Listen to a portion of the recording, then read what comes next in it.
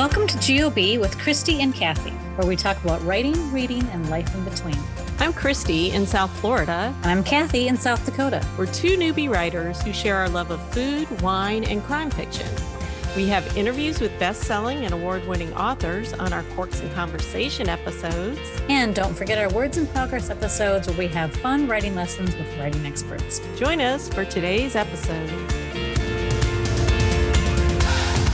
Welcome to Corks and Conversation 2 with Chris Calvin. Yes. And so for those of you who might not remember, we had Chris on the podcast in April of 2021, which I can't believe is almost 2 years ago now. But we don't count them as years because of the pandemic. We're going to get into that. But that was when All That Fall came out. And that was a great book. And we just had so much fun. And we're just so happy she's back with Under a Broken Sky. Anyway, well, Chris, it's good to have you here. It is wonderful to be back. I really remember talking with you both and enjoying it so much. I think that was one of my very first interviews, possibly my first as a debut thriller author. And you were just so kind, and it has a special spot for me. So thank you for letting me come back. Oh, thanks. Yeah, that was, in the middle of the pandemic, kind of, we were still, just some people were vaccinated even at that time. So no, it was a really difficult time. And now it has its own difficulties, right? As people try to adjust and change to different lives. Many people changing their work lives permanently. It's an interesting time for our country and the world. So before we get into some more conversation, anybody else having a little wine or a beverage? I'm having a little Zinfandel. What do you have, Christy? I have a Sauvignon Blanc. I have, because I write from 4 to 6:30 in the morning, and I'm in a very tough part of a new series. I have coffee, delicious coffee from a local brewer with oat milk. Oh, and nice. I don't usually have coffee in the evening, but I have it now. I was going to say, are you going to be able to sleep? I sleep just fine because I'm getting up between 3 and 4 and then writing. So yeah, I do. Well, let's do a quick cheers with our coffee and wine to Chris's new beautiful, beautiful book. Thank you so much. Cheers, Thank Chris. You so much. So thrilled for you. Thank you for having me back. So one thing I really wanted to talk about with you is, I think because when we got together, it was kind of a dark time and it was just scary and hard. When I've been on your social media lately, and everyone needs to follow Chris, we'll give the links. And your website, I'm seeing a consistent theme of gratitude. Yes.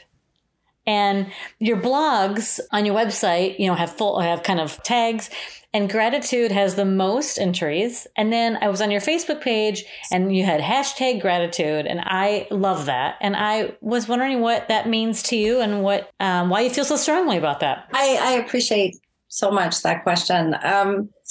So we talked a little bit about this last time, but, I'm not unique in having had a really tough childhood with just afraid to be in my own home, feeling like I had to make myself very small, not sure I would survive. And again, this is unfortunately not unique.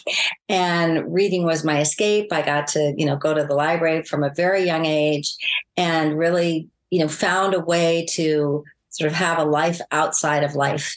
But I still lived very much a fear-based life for most of my life. I thought I have to get married and do it right, have kids, excel in school, even if I don't learn anything, because I'm concerned about the grades more than about what I'm learning. Just really wanted to be a good girl and then a good young woman to be safe. And instead I got, divorced twice, and I had a child out of wedlock who I adore, but all the things, the plans to I'll just be perfect and no one will hurt me. That's not a way to live your life. So now I'm 67 with my first traditionally published book out when I was 65, with only 3 manuscripts ever written, and all of them sold, all of them out. And I'm trying to figure out what I have to call my last chapter. I mean, at 67, no one ever knows how much time they have, but I have to say that having found writing, and, I adore my children, but I also think I could have had a good life without children. I don't think they're the answer to all the things that happened to me. But what was at least partially the answer was almost not stumbling on, but trying so many different things. And then finding out that as a lifelong reader, writing fun adventures with no harm to children was what really, did it for me. And it wasn't that I was driven like so many of my author friends who, kept journals when they were young and always knew they wanted to be writers. And I never knew I wanted to be a writer, but I was trying different things. I owned a secondhand store. I just did different things. And then writing was like, wow, this makes me feel like I want to live to be 100. This makes me grateful. And this makes me recognize that so many people, all of us have struggles. And all of us are trying to figure out how we belong. And somehow I found it with these almost, I have to say, silly books, right? Because they're for fun. I didn't write anything profound, a cure for something. I found something fun. And each person, including both of you, who reach out, who touch, the things that I'm doing and tell me about the things you're doing, your daughter in Korea, all these things. I have really a joy in life that is so unexpected and made me discover that, first of all, you don't need to know the answer. You don't need to know what will do it for you. You just have to keep trying. You just have to try. Oh, I'm going to love gardening. Guess what? I'm the worst person ever to try to grow a plant. I'm going to love, whatever it is, and just keep going. And hopefully for all of us, there'll be that thing. And for me, there was this thing. So gratitude, no one has asked me that question, but it runs very deep for me. I cannot believe I ended up not where I wanted to be, which was married and part of a couple and happy and, everything, just sort of the picture that I thought would solve everything. I'm about as far from that. Anyone who wants to date me, let me know. But, nowhere making any of that. But I have this other thing that is just mind-blowingly nice. That's great. I mean, what's where we're all searching for, honestly, but we just don't know it and don't recognize it sometimes. And I think that's very inspirational. I know for myself, and I know I have lots of friends, and, we're in our 50s and we're like, hey, we got to find the thing that brings us joy or happiness and embrace it. Right. And you still, the coolest thing is you have time. In fact, recent evidence is that the 60s are the happiest. I have read this for people. Happiest decade. Yeah. So you're just too young. Just, give it up and face it. Chrissy, that's too young. The problem. I got it. Come to you. Chris, I absolutely appreciate deeply what you just shared. And I also think that sharing that is such an incredible gift to give other people, because you just don't know who's going to listen to this and go, oh, I don't have to be this thing, what I expected. And I also believe in swimming in the good. I really focus on a gratitude practice in my journaling and that kind of thing. But my husband and I, we try to talk about, we call it swimming in the good, and really spending time on what does work and what is good in your day, because humans have how many thousands, it isn't like 80,000 thoughts a day, and 80% of them are negative by nature. And so, and I really appreciate you sharing your thoughts about gratitude and the fact that you put that out there and do #gratitude and call your blog posts gratitude based, but then you just don't know who you're going to touch. And that alone, just think of that. Like, that just makes my heart just swell like the Grinch or something. Well, I've not heard that, swimming in the good. I love that expression. And I will say that when I go to sleep at night, I allow myself, or I encourage myself, to think of 3 good things that happened that day. I do not allow myself to review what went wrong or how I'm going to do better. If a thought starts to come in that was one of the things that wasn't good that day, I go, no, this is the moment before I go to sleep. And I don't do a whole long thing about it. I just go, oh, I ran into Susie and that made me happy. Or, oh, I wrote, a chapter, and I paid a bill I didn't think I'd pay, those 3 things. And then I just stop. I don't do anything more. I don't write it down. And in the morning when I'm walking, and I have some long days now doing a lot of things, I tell myself to describe myself in 3 words, and I don't edit it. I'm just walking. And so I might say determined, reliable, sad. I might say thoughtful, scared, whatever, 3 words. That's it. And then I keep walking. And for me, it's just interesting because every day there are 3 different words, and I realize how, in some respect, how meaningless they are because they don't stick for more than one day. And so it's nice to just allow myself that snap when no one's around. What are the 3 ways I would describe myself to someone right now? And they also often surprise me. Like, I don't think I'm going to say, happy. I go, whoa, where'd that come from? So what? it's like a nice thing. Yeah. So that's really cool. So it's all part of that same thing you're doing, swimming in the good. Yeah, I am an inbred optimist, but it's still so darn easy to focus on the crap that we tell ourselves that isn't even real half the time. Right. Like it doesn't even, right? Or besides the fact that most things actually do work out, right? Except for the crap that doesn't. And that's so yucky and bad that, I just think it's such a, I love this conversation. And Chris, and I think you're an inspiration to so many writers. All right, you guys, I think it's time for the question in the bottle. I don't know if you remember this, Chris, kind of a wild question that you might get to at the bottom of a bottle. Christy, I don't know what she's going to pull out. You never know. We can do a few of these if we want, but these are either or questions. Okay. So the first one is Instagram or Twitter? Instagram. So I used to do Twitter much more. And for all the reasons that people started having concerns about it, and was it still going to be there? And was it changing? I got more into doing Instagram. I really like stories where things on Instagram only go up for the 24 hours. Of course, people can capture them and keep them. It's not like you put it out there and you can make it disappear. But there's something freeing in thinking I'm sharing this and then it's basically going away. I also don't feel as sort of bothered by a lot of stuff that I don't want to see scrolling past in Twitter now. If it's not ads, it's other things that they're offering me that I'm not interested in.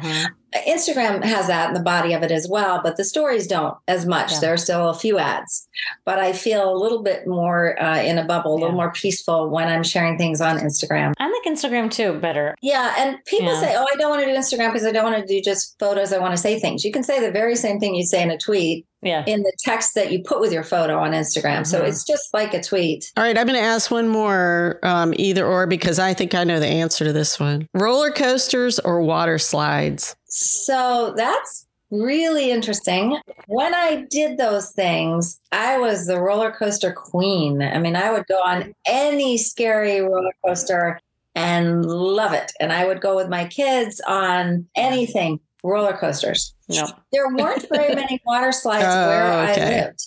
On the peninsula where I grew up. I don't know where you would even, there wasn't a water slide park that I know of. So there wasn't really an option. I was a competitive swimmer for many years on swim team. So, and I loved the water. So I think had there been water slide options, and when I went to resorts where there were water slides and they'd be small, they weren't, great. I would go on those as well. But so never really had that choice. How about you guys? One of my jobs in my youth was a lifeguard at Disney. And so the water slides, I love them. I like the roller coasters a lot too, but the water slides, I just, at that time we were crazy. So we had different ways of going down, not the ways you were allowed to, and what's the fastest way to go down and stuff. So what about you, Kathy? Kathy's like, neither one. Actually, I am going to say that I hate roller coasters. I hate them. I'm terrified. I don't like heights. Wow. But I do love water. And so if it's a gentle, water slide, I'm totally down. Like the lazy river. That's not really a water slide. But even, like a corkscrew one. Yeah. Like, if I feel like I'm not going to die, that's game. I'm great with that. But I hate roller coasters. I just fiercely hate them. So. I think that's probably sane. I just like, why do I want to go? And with my kids, we would go to whatever, parks, whatever. And I think, why do I want to feel like we're all going to die? Like, I don't enjoy that as a mother. I don't think that's fun. Really not. So I'm just like, I'll be over here. You guys go. We're all going to die. That's what I felt like. It was horrible. That is a strong reaction. It was, yeah. All right, Chris. And let's talk about Under a Broken Sky. Yes, I was going to say that. Because we haven't said a whole lot about it, but we don't want to give anything away.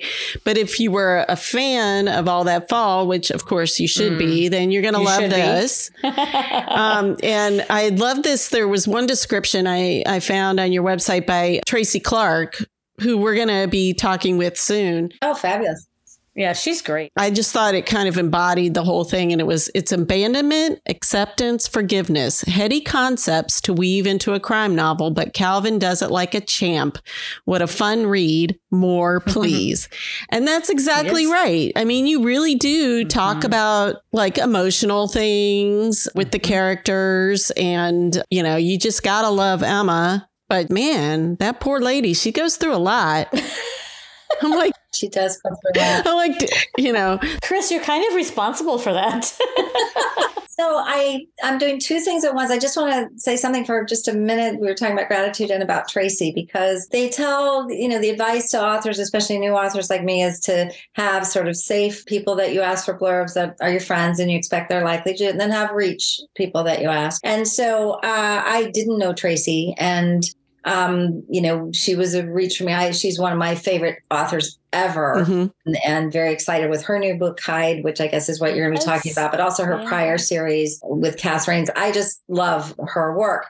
And so I was nervous about asking her. I had, you know, been at one event with her, and she could not have been more generous and kind, because someone as busy as she is and works as hard, and said, of course, I'll read it. I'm delighted to read it. And as you can see, she really read it. Some people read, you know, give you a blurb that sort of is still wonderful for them to do, but you can tell they've sort of put their toe in it. So I think she's amazing. She's pretty cool. Yeah. Yeah. I'm glad that you're going to meet with her again. As far as what I'm working on, so I have a couple of things going on. I got really grabbed by a different idea than Emma and Alibi, and had a good conversation with my agent about, you know, just taking a break and then going back to that, because you should write what is, you know, what is driving you, and especially, quote, at my age, you know, want to do what is foremost in my mind. So I've not talked about this, so I'm going to be careful about it. But what I'll say is that the Emma series is set in Sacramento, and this new series is set in San Francisco. And my parents, who are 95 and 94, live in San Francisco. One of my adult kids now still lives in San Francisco, and I know it very well. And the main character is, again, a woman who doesn't have children, because for me, having my first two kids when I was 24 and 25, and then another one when I was 42, and raising them all as a single mom rapidly, the first two were like 2 and 4 when I got divorced. Again, the third one I had on my own. I think I want to explore women's lives who don't have children and see what that feels like and looks like. And so the protagonist, again, is a 30-ish-year-old woman, very different from Emma in the sense that this woman has some anger issues. And so that's interesting also for me to explore. This is a dual timeline. So there's a 20% historical in the 1920s, the time of the Depression, and then 80% is modern day San Francisco. I'm having so much fun with it. Who knows, you know, what will happen and whether other people will like it. But, you know, it's really just delightful for me to step in with those characters. It's, again, a thriller. There's people get killed, but no children. No children are harmed. Yeah. No children are harmed. You know, just a little bit of a break. I have outlined where I would go with Emma and Alibi. I have books 3 and 4 kind of ready. And I'm not an outliner. So when I say outline, I sort of have the concepts of very broad concepts. So those will come. I will do those. So that's, you know, more than anyone in the world but me. So that's it. We're excited that we're the inside scoop. You have absolutely only inside. I haven't even done that in my newsletter or anything, because, you know, I'm working my way 30,000 words into it, and things could obviously change. Yeah, we understand that. So I love that you're choosing what is bringing you joy right now to write. I think that's really important. Like you said, the place you're at in your life, it's so good to take stock of that and be like, this is what I want to do. Yep. And writing is supposed to be joyful and bring us joy. It's not always going to be joyful, but some of it's supposed to, right? Yeah. We're choosing this. So that's really exciting. No, absolutely. I'm enjoying it so much. And it's also the only way to kind of get yourself, if you're going to be writing from 4 to 6 in the morning, and get yourself to do it, is to roll out of bed and know that piece. The other thing I do, which I think is different from a lot of authors, I know the advice is the first draft is supposed to be just messy, and you get the story out there, and you can't allow yourself to wordsmith and go back and redo it, and because, you know, then you'll never do it. But I tried that this time. I thought, I'm just going to put out the story. And the problem is I learn the characters and the story in that polishing that occurs on the 17th draft of chapter 1. There were literally 17 drafts of All That Fall. So I spent 4 years and 17 drafts, and it just, that's how it worked. With Under a Broken Sky, I was on contract, so I couldn't do it that way. But I still did it much closer to, I have to like chapter 1 before I can do chapter 2. I can't just put a bunch of X's for the parts I'm going to fill in later. So, yeah, if there's a clunky word, I just want to hear that sentence sing before I go to the next part. And that's what makes it fun is getting. So I now have about 6 chapters that I'm just kind of like, yes, I could share this with you today, but I have a whole mess of a lot more, but I didn't keep going after 20 chapters or something. I said, I got to get the 20 where I want them, even if 10 of them get thrown out. Yeah. This is what's so great about talking to writers about writing and what works for them. And so other writers can go, I'm going to try that. And I'm going to take away, what works for me. Because there's no one rule. I love the concept of just get it down and then you can shape it. But that also led me to a draft that really was almost unworkable to redo because I just gotten so far into it without really refining. With Broken Sky, again, because it was my first book ever on contract so All That Fall was sold after I wrote it, right? And it was a 2-book contract. So then I had to write Under a Broken Sky in a year. Just sight unseen. They knew I was writing the second one, but I had to figure it out and write it and everything. And as a person who takes more years than that, I wasn't sure how to do it, but I did it and I had like 2 weeks left and I gave it to my agent so that she could take a quick look at it because, I loved it. I always love what I write after I've written it. And I also know that's not common for most of my author friends. And I don't care. I just, it doesn't mean I think anyone else will love it. It doesn't mean I'm telling people it's a great book. My agent, Abby Saul, who I love, sent me an email and the gist of it, although she packaged it a little bit, not much softer than this, you got to lose 30,000 of the 90,000 words because this is reading too much like Chicklet. We're getting way into Emma's world. She's helping someone run for governor. She's got this other subplot. All this stuff was happening with Emma that it doesn't have to do with the thriller. And so it's great. I love the thrilling aspects of it. But why don't you give us the killer's point of view then drop all that stuff at 2 weeks. And you can't turn in a book that's 30,000 words short. Right. So I called her up and I said, what? And she was great. She goes, you can do it. I know you can do it. I said, I only write first thing in the morning for a couple hours. That's how I write. I can't write. No, you're going to write all day long for 2 weeks because you're going to do 10,000 words a day. And then you're going to edit it. And then she goes, it'll be fine. It'll be good. So that is the book you have in your hand. And I have to say that she was correct because now many of the readers who review it and comment on it love the killer's little brief voice that pops in there all the time, where you don't know who they are, but it gives it that thriller feel. And I had fun once I had to put it in there. And then just sort of expanding on some of the other things that were happening. There's a character named Daphne whose role got pushed sooner. I mean, that thing, was just like Frankenstein on the table with all the pieces.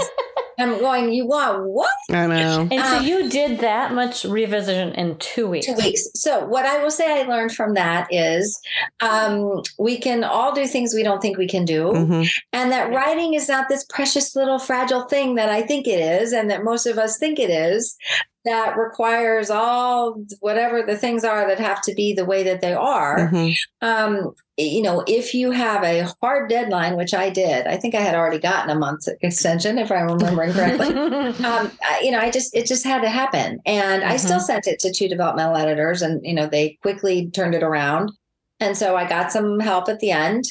But my agent some agents are not also that directive or interactive. Abby Saul is just dynamite. I think she's the best agent in the world. And she's got all these now high-powered, best-selling clients, incredible people, but she still looks after debut authors, people like me who are, Wow. so up and coming, and gives you all the direction that she gives her top authors. She's incredible. So if you are a writer and you write in the thriller, mystery, women's story space, Abby Saul, you should query her. Brilliant. She's very smart. She's kind, accessible, but, pulls no punches. Okay. Because if you can imagine, Yeah. I'm like, I'm old, leave me alone. Because she's Writing's a strange thing because it is, on one hand, very personal but it is still a product. You are creating a product, and it is a commercial venture. I was fortunate enough to be in a small group workshop with Lee Child. So I think one of the best thriller writers, if not the best of all time. And so there were just, I think, 8 of us. And it's not because I was a special person. I paid to be in it. You had to apply as a masterclass thing. And he didn't keep the money. The money went to, whatever the good cause was that it went to. It was all day. It was like 8 hours with Lee Child and 8 people. And one of the things that he shared that stuck with me most, because he read, some of each of our work and then made suggestions and so on. And we all made suggestions to one another. But he said, listen to anyone. First of all, don't share your work too early. So when you're first starting it and so on. And I'm not first starting the one I just shared with you, but when you're ready, if people give you advice, whether it's the editor, the agent, whoever, listen with an open mind and then only make the changes that resonate with you. But don't tell yourself, this is my product, it's finished. At the same time, don't tell yourself, well, they know better than I do. So I had that when Abby did the whole 30,000 words have to go. I looked at each of the pieces that she, just bullet pointed this, and was in agreement with probably 3 of the 5. And then the 2 I left. So I don't think it is a product, but I think that it belongs to the author and that getting input is important. But remembering, does it resonate? Does it fit with my voice, with who I am? And there's still a lot of room to accept things that are changes. Right. That is incredibly great advice from an incredible author. I mean, what a privilege that must have been. It was really, it's funny because I don't think he enjoyed doing it. He was quite gracious, and he did talk about the importance of being kind. He said one of the things he's learned as an author, and here as this super, super, super famous author, is, kindness matters to everyone that you interact with, readers and everyone in the world. He also was helpful in this thing about promotion, because he said, being successful is fundamentally about, yes, there's some degree of talent, but it's putting in the work, and then there's some degree of luck. And he said he has helped people by not only blurbing them, but putting them in his newsletter that goes to millions of people, someone that he loved and he wanted to lift up. And he said maybe they got a bump in sales for a day, but maybe not even that. He said, running around trying to get all the things said about you and all the connections, just keep writing, work hard, improve your writing and your craft, and be kind. And hope for a little luck. And other than that, if you post on social media, fine. If you don't, fine. His advice was that people right now are just running around with, how do I get lifted up? It's exhausting. That's sort of a fallacy. Yeah. It is exhausting, and it can just drag you down, because I think there's so many writers who view this with such pain, this process, right? And there's a lot of other things we could all be doing. And we're here for a reason. And it is easy to forget sometimes. Okay. Christy has a final question for you, Chris. Okay. If you could choose one of your characters to be your personal chef, who would you choose and why? This is the best question ever, because I don't think I have any of my characters ever cooked anything. They all go to restaurants or pick up takeout, or I'm going to go with Luke the teenager. I was thinking that. Really, because first of all, you have to spend time with the person. And again, I like teenagers. I think they're fascinating. And they often are interested in new things. And so I got the sense that Luke, he was interested in spending time with a 3-year-old. He didn't know he would be. And I assume he would probably go at it with some interest in other cultures, foods, and things. I think I'd go with Luke. Yeah, that's a smart choice, because they're flexible. They'll learn new stuff, and they can. This is the thing. Now you've got me thinking about what he would cook for me and my family. It's an interesting question. Yeah. Anyway, well, Chris, it's been fun again, and We wish you the best success on this book as well as the one you're writing. I can't wait to see that one. Well, thank you. It's been very, very, very delightful. All right. Well, let's say a cheers to Chris and her beautiful book. Cheers. Thanks for joining us for today's episode. Subscribe to our podcast on our website, gameofbookspodcast.com, or wherever you listen to podcasts. And if you liked what you heard, you can give us a 5-star rating or review. You can also subscribe on YouTube where you can watch and listen. On gameofbookspodcast.com, you can find all the information about what we talked about on this episode. And you can sign up for our newsletter and enter our fun contests and giveaways. We also post our stories and links on Instagram, Facebook, and Twitter. Hope to see you there. I can guarantee you that we had fun today. And we hope you did too. Cheers.